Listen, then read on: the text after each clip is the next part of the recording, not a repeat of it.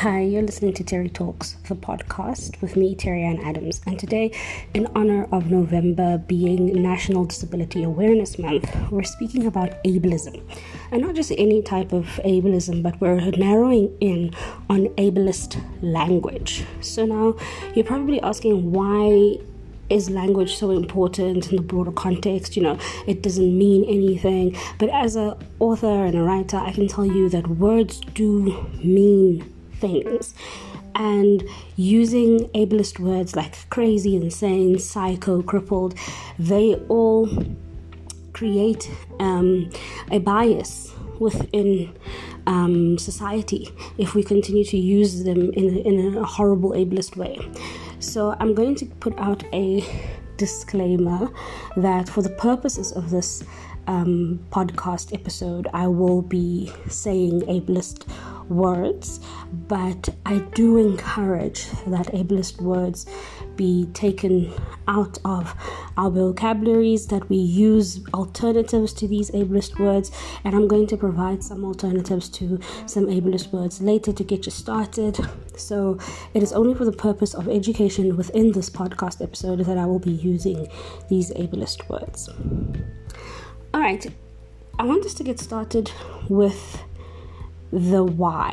So why is ableist words so dangerous for our society and for our coexistence?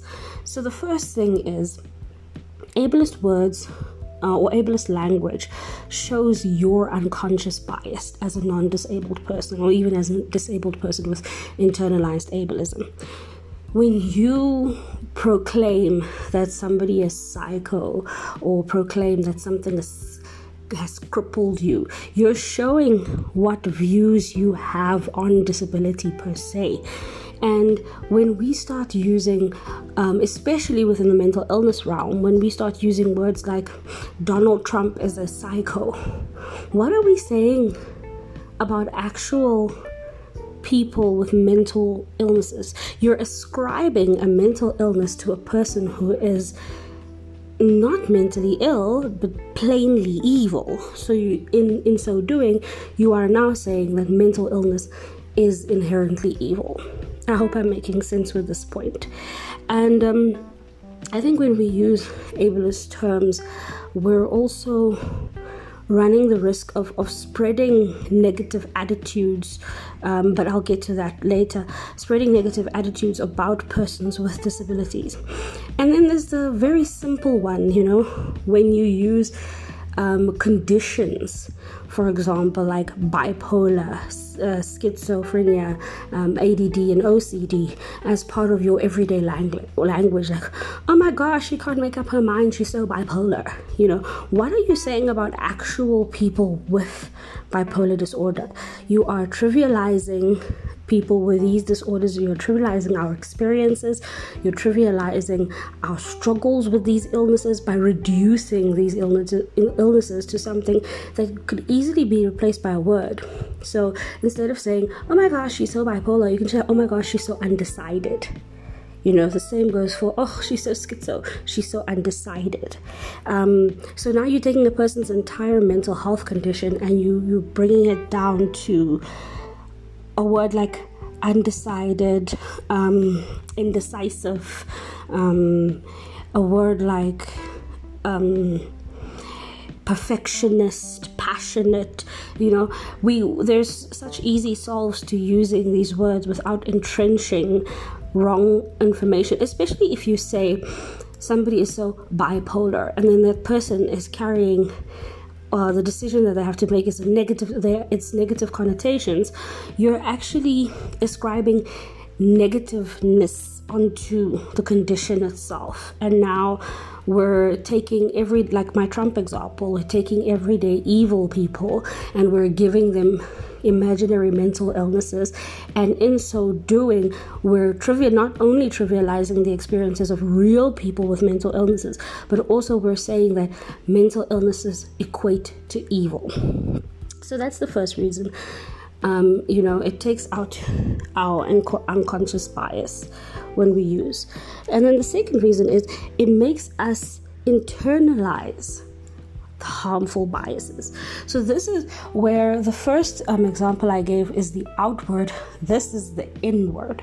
So now all these things that you're saying, calling this person a psycho, saying this job, the economy is crippled, saying it's giving you attitudes about disability that you yourself are internalizing, because you're treating a real condition, a real illness, a person like a joke, a metaphor, or a euphemism. So in so doing, you are making that person small and making their experiences almost next to nothing. It also you're also dehumanizing the person with the disability by ascribing that disability to these negative connotations. And when you do so, then you take away the person that they are, the human that they are, and you're making it okay for other people to do so. So that's how using ableist language, how it spreads internal harmful biases like a virus through your body, which then equates to you then spreading it to others.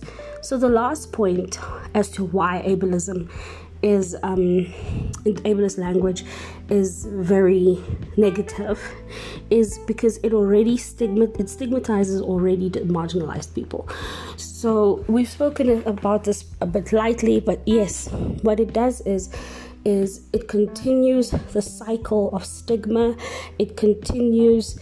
So if someone who has ADD comes out and you've been using ADD or ADHD as a euphemism for being unfocused or for being distracted, then people are going to think that this person with ADD is only unfocused or distracted.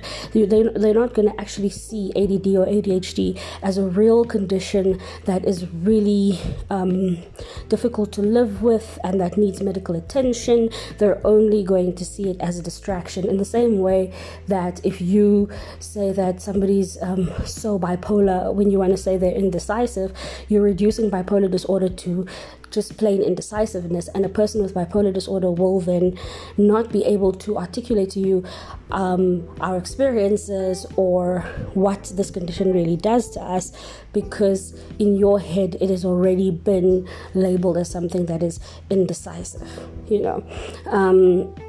The same goes for schizophrenia, OCD, obsessiveness. All of those conditions get reduced to like little words that trivialize the condition, that brings the condition down to nothing.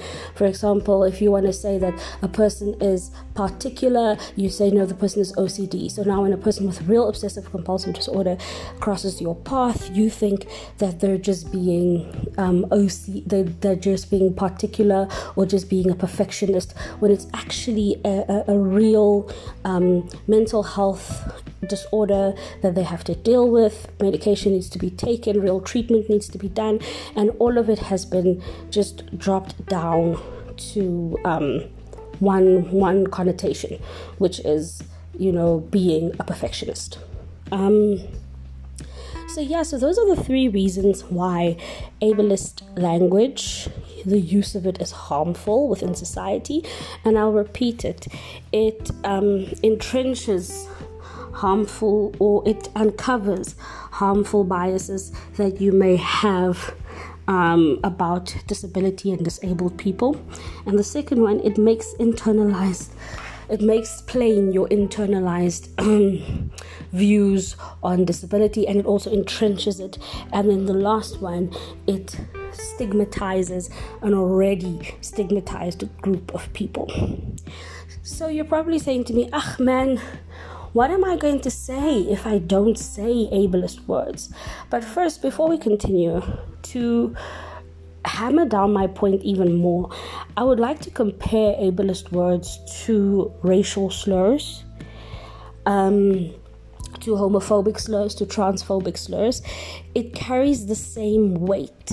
It doesn't mean because it's such an easy part of our language and this natural part of our language that it does not carry the same weight as a slur, as your racial slurs, your homophobic slurs, transphobic slurs. So when you think of using an ableist word, think of you using a racial slur or a homophobic slur, a transphobic slur, a biphobic slur. Think of how you saying a word that carries that exact same weight, and then think to yourself, is it really worth it to pepper the conversation with humor, or to make a euphemism out of something using disability, or so that's actually how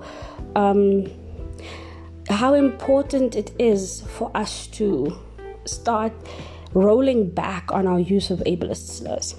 Another thing that we also need to be very conscious and aware of is that ableism is big. It's gigantic. I mean, my entire podcast is about it.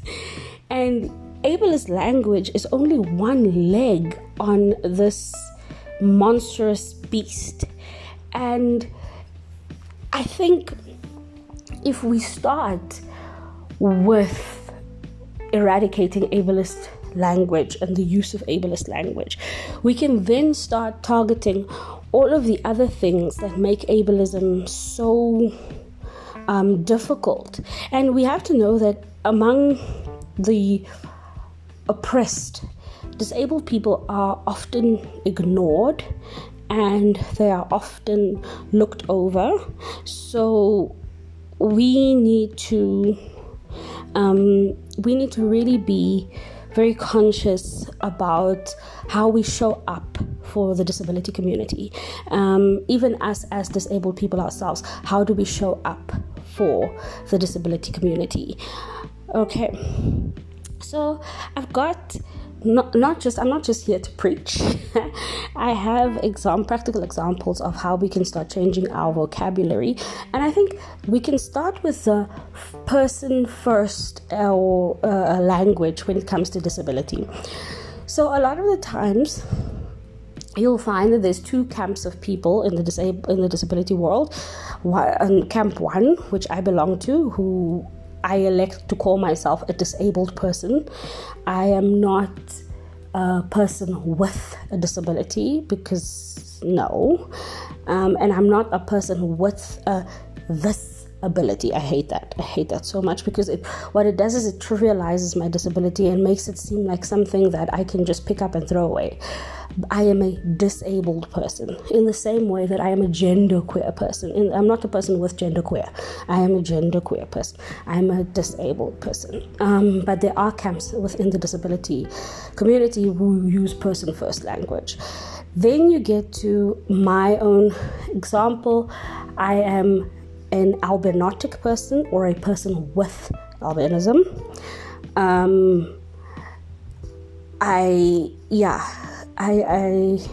The other adjective for a person with albinism is albinistic. I prefer albinotic, albinistic, or person with albinism.